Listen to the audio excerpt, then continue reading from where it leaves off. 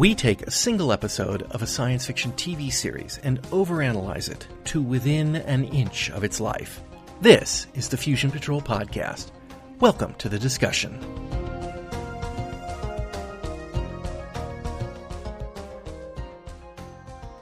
Hello, welcome to another episode of Fusion Patrol. I'm Eugene. And I'm Ben. And tonight it's the Space 1999 episode, Mission of the Darians. Alpha comes across a gigantic 20 by 5 mile spacecraft, putting out a distress signal. When they detect life signs, they decide to go over and take a look. What they find is a ship in ruins. As they explore, in split-up groups, they encounter different things. Koenig and Bergman are attacked by silver-suited spacemen. Paul and Alan just find a blank corridor. And Helena and soon-to-be-dead Purple Sleeve are captured by primitive inhabitants living like savages. What we discover is that the primitive savages exist in a fake religion that has the pseudo-trappings of science, and that they are looking to A, kill mutants, and B, find perfect physical specimens that they can turn over to the spirits of science, who happen to look exactly like the silver-suited spacemen that attacked Koenig and Bergman. Koenig and Bergman are captured by Joan Collins in a very short skirt, and they are invited, along with all the Alphans, to join these people, the Darians, on their 1,000-year journey to a new world. They've already passed 900 years of it in a wrecked, doomed, one almost might say, star-lost spacecraft. But now, with only 100 years to go, the Alphans can join them in a bold new world.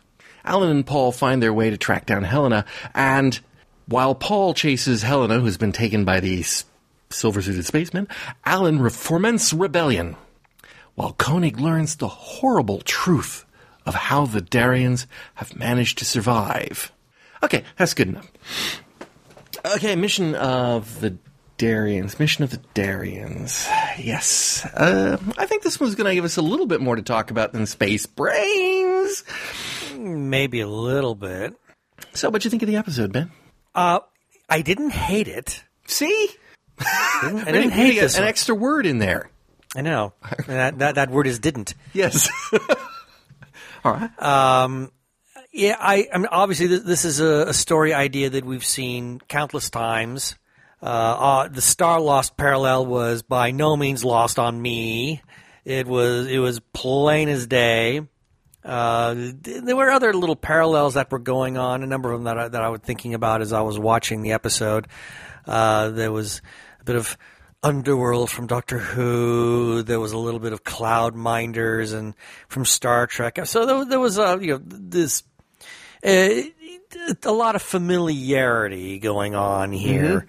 So, but I thought, okay, maybe they're retreading some old ground, but I thought the approach that 1999 took on this wasn't terribly bad. It was kind of a lot going on. I mean, nothing major, but it was a little bit, all over the place. As you say, there's a bit of this, and there's a bit of that, and there's a bit of the other thing. Mm-hmm. And it did make it for a little bit disjointed. Maybe that's why I didn't hate it, but didn't love it, because it lacked focus. Yes, and yeah. So let's try to take it. I'm going to confess to the audience my notes are in, unfortunately, chronological order through the course of the episode. Normally I like to organize them, but circumstances didn't. So these may not be addressed in any particular order, and I'm just going to throw some things out there, and we can kick them around and see what we get. 1, they come across this spacecraft, 20 miles by 5 miles across. That's a big... It's a big ship. It's a big ship. Uh-huh. Really big ship. And they're looking at that big ship, and they're thinking, I don't know. What are we going to do with that big ship? I don't know. And then they get a distress signal. And they go, distress signal. Coming from the big ship. From the big ship. What are we going to do about the big ship? And then they detect life signs, which I didn't know that they actually had life sign detectors on Moonbase Alpha. That was computer, if I'm not mistaken. Well, I mean, I didn't know they had any kind of technology that did that. I mean, that's always been one of those ones in Star Trek. Oh, sensors indicate life signs. Okay. Yeah, we'd never really get an explanation of what that means. Is it heat signatures? Is it, I think sometimes it is heat signatures, but Space 1999 has never really had that kind of sensors before. Mm-hmm. They listen for radio signals. They, can see a planet that might be habitable, but maybe cities. And once that pops up, suddenly it's like, hey, let's go. Now, here's my problem with that. If you saw this 20-mile by 5-mile derelict spacecraft, this bugs me every time this happens to Alpha. Why wouldn't you be thinking of salvaging that? Well, if they had detected no life signs whatsoever, then maybe the whole salvage idea would have been a good one. Well, yeah, obviously they detected the life signs and therefore they were going on a rescue mission. But it seemed like they were basically spurred to complete inaction until that moment. That, there are people on the board the ship, therefore let's go. But it seemed to me like they were seriously giving a thought to, well, I don't see any reason we should go check that out. Like, shouldn't they be desperate to find, well, I don't know, how about a working spaceship or anything? It just has that sort of, we don't really give any thought to how we need to survive. It's reactionary to this distress signal, and isn't that kind of behavior rather typical of Koenig, though? I'm not saying that he's always inactive in his reactions, but he always seems to take the opposite tack from what would be the logical approach. You know why that is, right? Because computers would do the logical thing, and obviously computers are evil. And they have no passion. So That's therefore, right, they don't feel. They don't feel. So damn it, I'm Koenig. I'm feeling. So I think we should just sit here and wait until we hear something. I feel like we should rescue those people, but logically we should be looking at whether or not that spaceship is to our advantage. I also think there's a little bit of a disconnect here between the model effects and the script. Do you know what I'm talking about? Yeah. The big, massive door. Yeah. That Alan can't see. He can't see it. I know. I'm staring right at it thinking, Alan, you mad Aussie, you need glasses. Nothing, Commander. There's no door anywhere. There's no door anywhere. The tractor beam pulls them right in the door. The giant door. Didn't see that one coming. And apparently, according to Victor Bergman, the reason that their radios don't work was radiation. Atomic radiation. Oh, but it's weak. Yes, not going to harm you at all. But it's just going to screw with our equipment. But it scrambles our radio frequencies.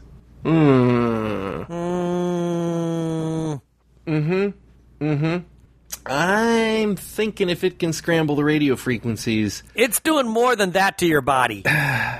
Yeah. It's not a place I'd want to be for a long time.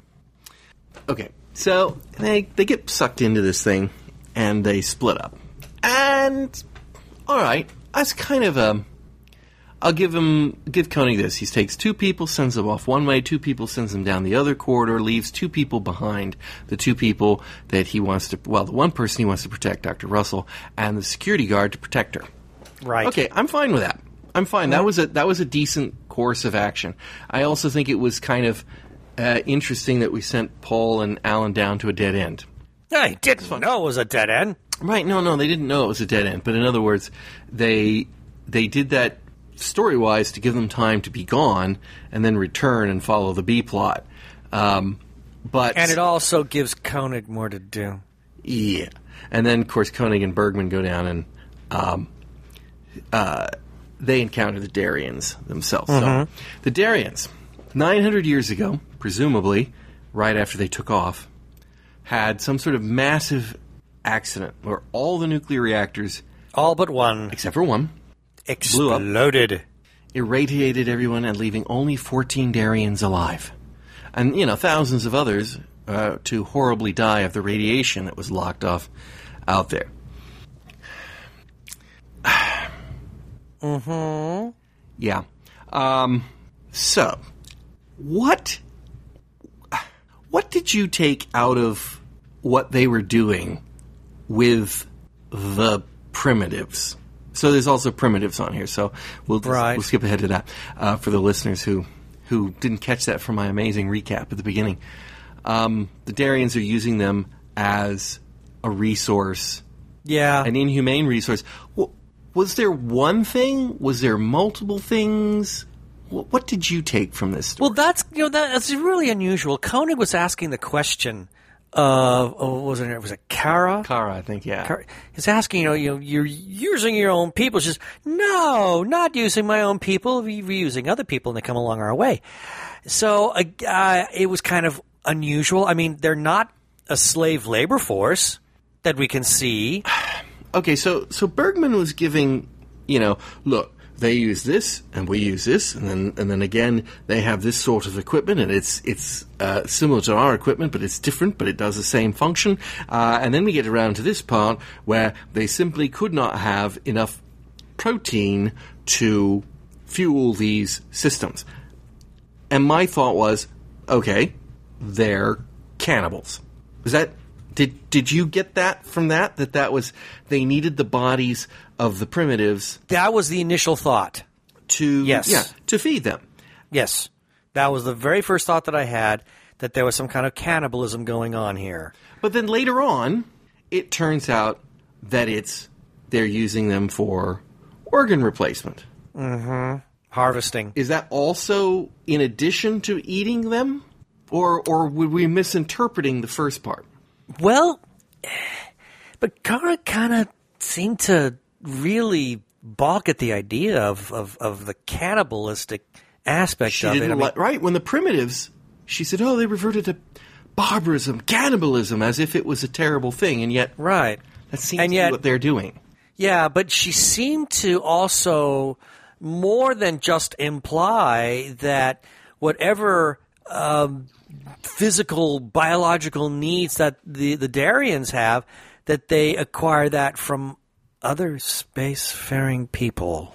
Well, that may not be exactly compatible. I think that's the only reason they weren't exactly going to go down that route with the Alphans, because they saw greater compatibility and possibility for mutual survival. So, did you really get that impression, though, from their doctors working in the abattoir there when they were going after Helena? They didn't know she was the alien.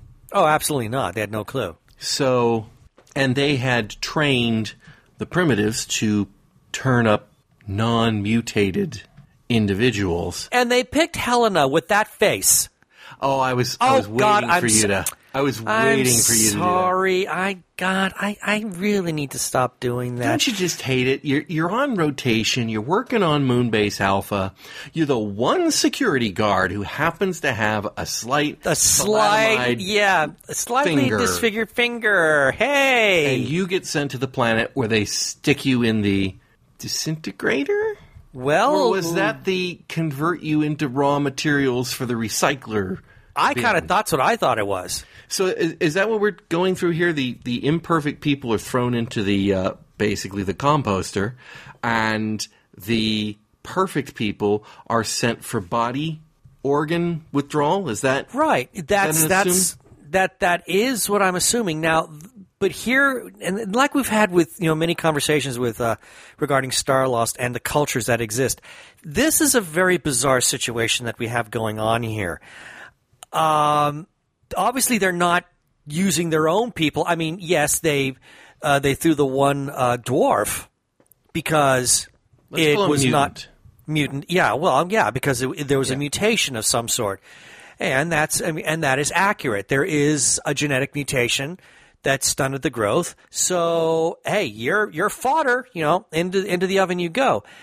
But they seem to have this entire society, a very primitive one, one just filled with barbarism, that is designed to pick out the perfect people and sacrifice them in this really bizarre pseudo-religious kind of ceremony. But they're not doing it to their own people.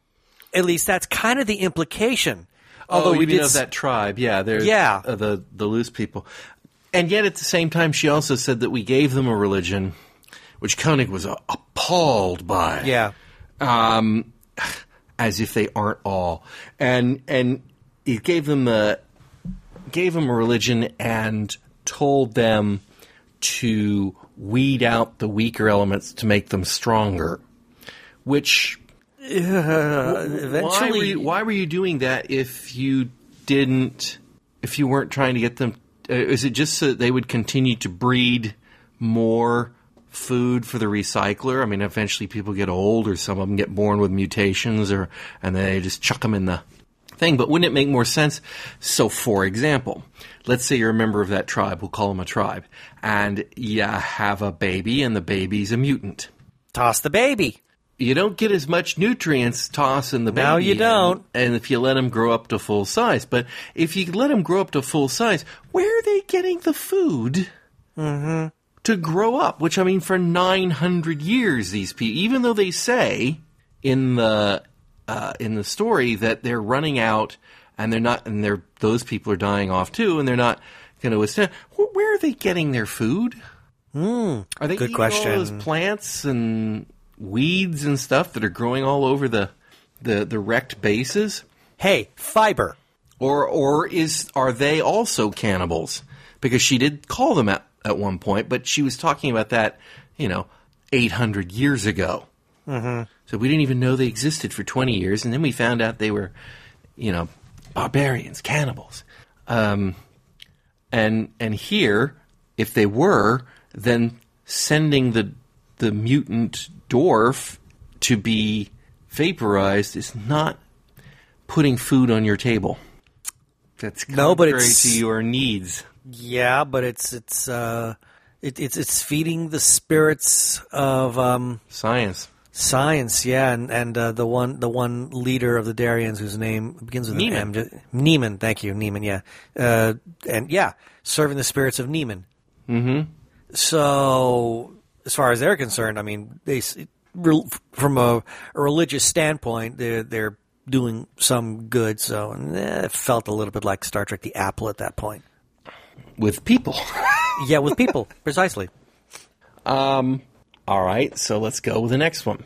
When Koenig realizes, or actually when Bergman realizes and tells Koenig that they're using organ transplant, and that's what they were going to be doing with Helena, and Joan Collins' character agrees, yes, that's what we were doing. Koenig's got her up against the wall, and he's roughing her up a bit, and that's what you had in mind for us, wasn't it? Okay? And she, under duress, yes. And then Neiman, standing there with a gun, yes, Commander. So Koenig seems to be implying that the reason the Darians wanted the Alphans was so they could become organ donors. Well, it's a good supply. Right. You can put them in cold storage, then you've got enough to last you for the next 100 years. But the next scene, Neiman is explaining to Koenig, your people, as you are now, can live to see our new planet. As if now suddenly what he means is, no, we didn't mean to use you for organs. We meant that you would live with us and you also would be receiving organs and living for a long time. It just didn't make any sense. And of course, Koenig was appalled by that, too. Of course, we wouldn't do that. It's terrible. But, there was... I mean, Neenan's got a gun on him, and he said, yeah, that's what we're going to do to you. And then he's trying to convince Koenig, what I mean is we're going to make you live a long time, too, because we're so evil. It's one heck of an olive branch, isn't it? Yeah. And despite that, why didn't the Alphans decide to bail out and go to that spaceship in the end? It does kind of seem like that if they'd taken their stuff, they've got a spaceship that's filled with plants and vegetation and is huge compared to Moonbase Alpha size. And yeah, why not take it? Had people living on it for 900 plus years, and it seems like actually maybe they should have given some thought to that, but of course they didn't. And they said, "Well, we'll help you," and then they just left. And then we'll be on our own merry way. Yeah, and then we just left. It's like, how are they going to help them? Yeah, we'll help you. Yeah, but we're heading the same way, So in that respect, it was kind of yeah. Okay, so illogical. Switching off to the other side, the primitives. They capture Helena. They capture Lowry. They take him to the village. The priest comes out. He pronounces judgment on poor Lowry and his finger. They kill him. Then they pronounce judgment on Helena, which her acting, she's, the whole, she hasn't quite gotten into her primitive cave woman primal scream acting, but she's pretty close. She's got one expression. And I knew when I was watching that, I said, I know they're going to pass her as being, like, perfect. Oh, of course they are. But I kept thinking, and look. Ben's going to be screaming at the... Botox! Yeah. Botox! That woman's got so much Botox. How can she be clean? I'm sorry. I'm being mean. I like Barbara Bain. I really do. I thought her face was going to crack. The way they were tossing her around like that, my God. Any harder, it would have split in half. If they just moisturize periodically. Well, I don't know, but I mean, with all that Botox, and then she's standing in front of that flame. Good grief. It's a wonder her face didn't incinerate. I love you, Barbara. I really do. There is a scene where Neiman is talking to Bergman, I think, and Koenig, talking about there's a book from your own history, or a boat from your own history. Yeah, like yeah. The Ark. Bergman was like, oh, the Ark? And I thought, oh, wait a minute. Now, where did the Darians get that information? Well, they did kind of probe. They probed their Victor minds, and Koenig's minds. That's right. Man, that's kind of really digging deep into the recesses of the brain. That is digging deep in the recesses of the brain, and in so doing, they came to the conclusion that was a historical boat instead of a mythological one. Mythological, right? Which I thought was very strange. And it's like, who'd they get that from? Is it from Victor? I think I got it from Victor. I think you're right. He's Mr. Philosophy. He's Mr. Almost Mr. Spiritualism too. Yeah.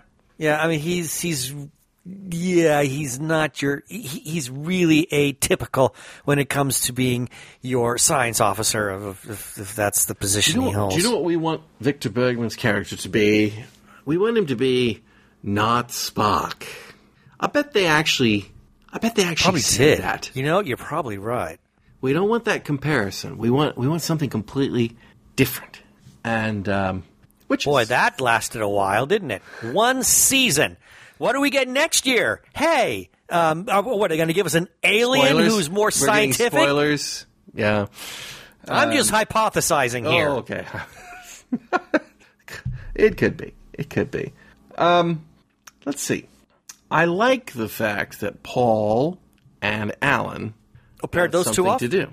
Yeah, I did actually like that. It was nice that those two kind of got paired off and got to see some action. They got to do something. They got to take. They weren't waiting for things to happen to them. They were proactive. They found the missing people. They went after the missing people.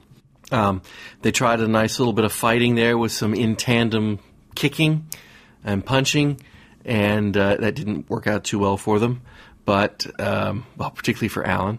But then they got to split up. So Paul got to go on his Paul quest to find Dr. Russell, and Alan got to do what it is Alan does best. He got to be a cranky Australian who fomented a rebellion. Yeah, leave it to the angry Aussie. I liked that. I did too. Actually, he finally it worked. used to channel his anger into something useful instead of a problem. It worked. I couldn't see Paul doing that. Not without benefit of those funky moon mushrooms. That's true. But Alan, oh, absolutely. He's got that angry Australian fire in him to want to do something like that. He's also got that sort of blue collar kind of thing to him. Mm-hmm. Yeah. I see him sympathizing far more with the primitives than with the elite Darians, no matter how short their skirts are. And they were short. They were short. Yeah, scary short. I wasn't scared per se, but that's not what I meant. But it's like, wow, that's short. That was definitely. We were watching it, and my son, Koenig, is lying there asleep on the thing, and we see Joan Collins. We haven't seen her face yet, but we see her short skirt walking around Koenig and her legs, and James says, That's the kind of thing Captain Kirk would have happen. He's right. Smart observation. And I thought it was really funny because knowing that it's Joan Collins. Oh, yes, of course. I said, well, wait till you see what comes next. And, of course, he didn't recognize Joan Collins or tie her to Edith Keeler in Star Trek. So the joke was not. But he was like, what, is the guy who plays Captain Kirk in this episode? Yeah, no. Definitely no. But, that was, yeah. So, yeah, I can see Paul seems to be like the kind of guy who would be running the revolution. Mm-hmm. What else have we got here? Oh, they've got the race bank, of course. Oh, yes. That was the Underworld parallel. Yes, amongst other things, yeah. I love the fact that they show Koenig this. All right, let's talk about the prop.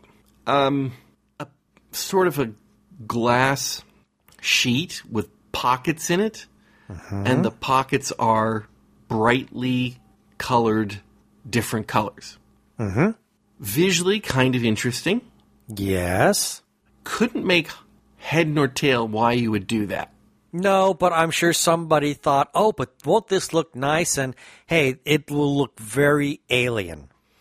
And they're showing that to him, which, as far as I can tell, just had paint or something in the little pockets, little different colored liquids. And he looks at that and he says, the double helix. Yeah, how did he pull that one out?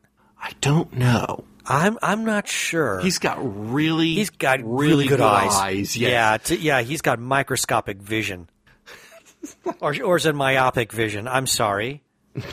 So we have the race bank, and which ultimately gets destroyed by tossing Neiman through it, which I think that's supposed to be a little bit of irony of fate. Yeah, that's supposed to be irony. Yes, it was. Why that killed Neiman, I'm not entirely sure.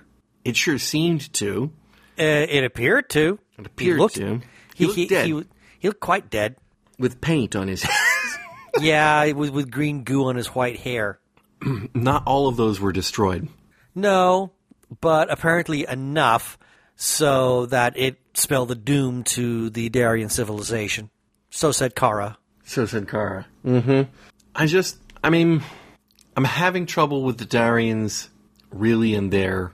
We're the only pure Darians left. Darian, take away the D. Aryan. Purity of race. Oh, I hadn't seen that one. That's kind of funny. Well, Britain, 1970s, they're probably still smarting over World War II. Maybe. It's actually a possibility. You may be right. I thought it was a little. If you take somebody who's pure blood and you irradiate them and they mutate, you expel them. You don't want to contaminate the purity of the race. Is that what really happens? Well, in other words, yes. If you let's just use normal mutation rates. You have a mutation that's a natural mutation, or it's caused by whatever, and I suppose you can pass that on to your children. That's how evolution works. And favorable mutations may give you a chance to survive better, and unfavorable mutations kill you faster. Yes. We weed them out. If you irradiate an adult person and their cells mutate from that, if, for example, it causes you to not have fingers on one hand, like, I don't think that does not pass on to your children. That is not that is not an inheritable mutation. No, it isn't. The only mutations that would be inheritable would be those that damaged the genes. The genes at the reproductive where level. if it affects the genome, then you could see that happening. So you could easily have people producing 100% ordinarily normal Darians in the generations that followed. Mm-hmm. So there were a lot of pure Darians in that group. Yes, there were. And if there were unfavorable mutations, like the people who were perhaps little tiny, that caused them to not be able to survive as well, then they would eventually get weeded out. But that group of villagers was pretty well... well, they didn't cast them from street bums. They casted those from pretty healthy actors. They look pretty good. I noticed that too. Dust and they put looked funny filthy. On them They looked a little dirty and unkempt, but they did not exactly look like they were the lesser of the species. They looked like the tribe of health. They looked. As far as physical specimens go, they actually looked better than the Darians did. Yeah. Actually, they did. They did. Big guy aside, who, of course, was there because he's the muscle. Big and imposing. And then, of course, the high priestess, not priestess, was kind of a little bit weird. But, I mean, all the people just standing around were just, could have been extras on Moonbase Alpha. Probably have been extras. I'm sure they have been. Just crewmen walking along. They've got a haircut and they're clean. You look good, so. Yeah. That was a problem. Anyway, so they get around to the fact, big guy comes in, throws Neiman through the race bank, and Kara's like, oh, we're all dead now because that was our future. And Koenig dramatically goes over and picks a woman at random and then picks big guy and puts them together. These are your future now. And you've got to work together to survive. We'll help. No, we're not. We're leaving in 12 hours. Yeah. But, we'll help. We'll help, and then we'll, then we'll just bugger off. And when we say help, we'll leave you a manual or something. Yeah, exactly. We're not going to give you any of our supplies. What the hell? And then they have that very strange scene where big guy walks past Kara, and I'm not sure what he's staring at. Is it the wall? And he just looks at wall, and he stands there silent, motionless. And then Kara finally walks up to him and looks at him, and she stares. And they both stare off in different directions, and nary a word is spoken, and then the scene ends. Yeah. I'm like, what? Were they communicating psychically or something? Or was it... It was just meant to look interesting, I think. I didn't get that. Like, if something had happened, if somebody had said something, we will not get along with the Darians, or something, anything, but no, there was just sort of this wall staring thing.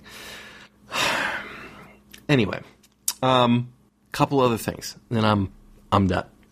They're flying back on the Eagle, which weird. They should have ended it on the silly stare.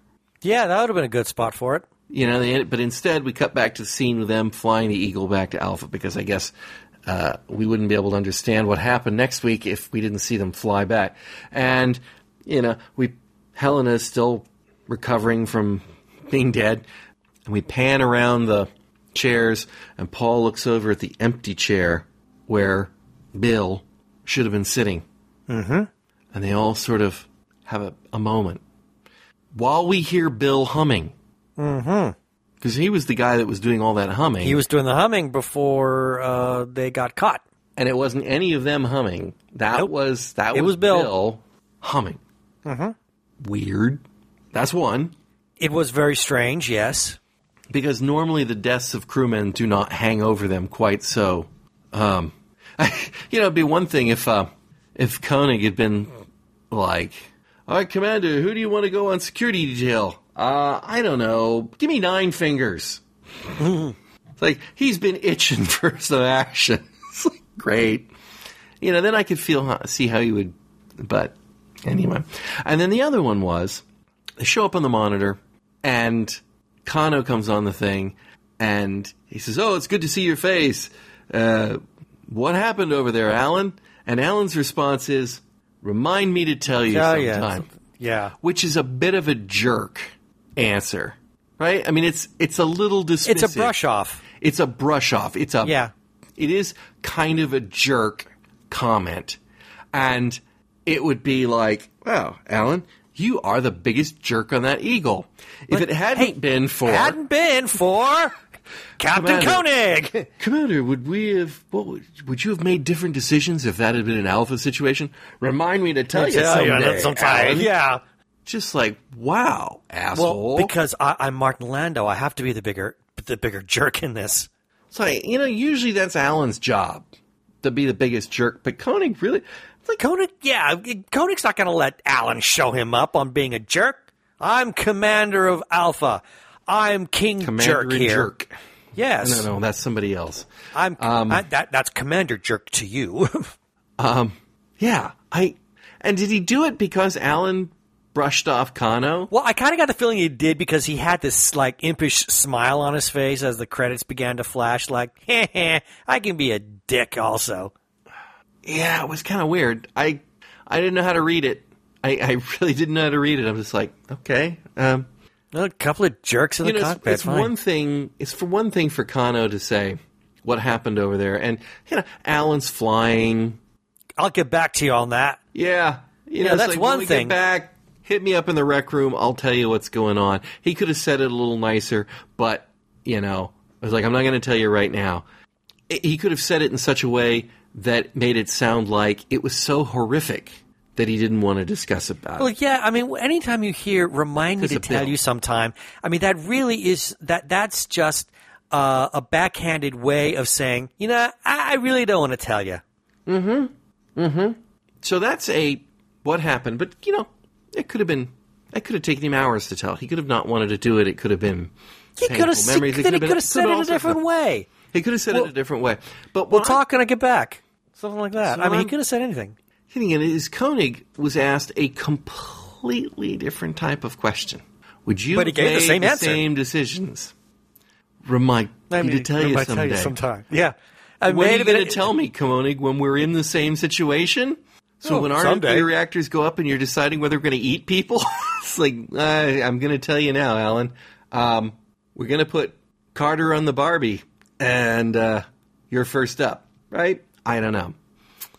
I don't quite... It feels like a moment that Koenig would want to pontificate on. Yes, exactly. He should have waxed philosophically at that moment, and instead he was a dick. And I think and with that smile, I kept thinking he's doing this to yank Carter's chain, but boy, it ain't working. No. Okay.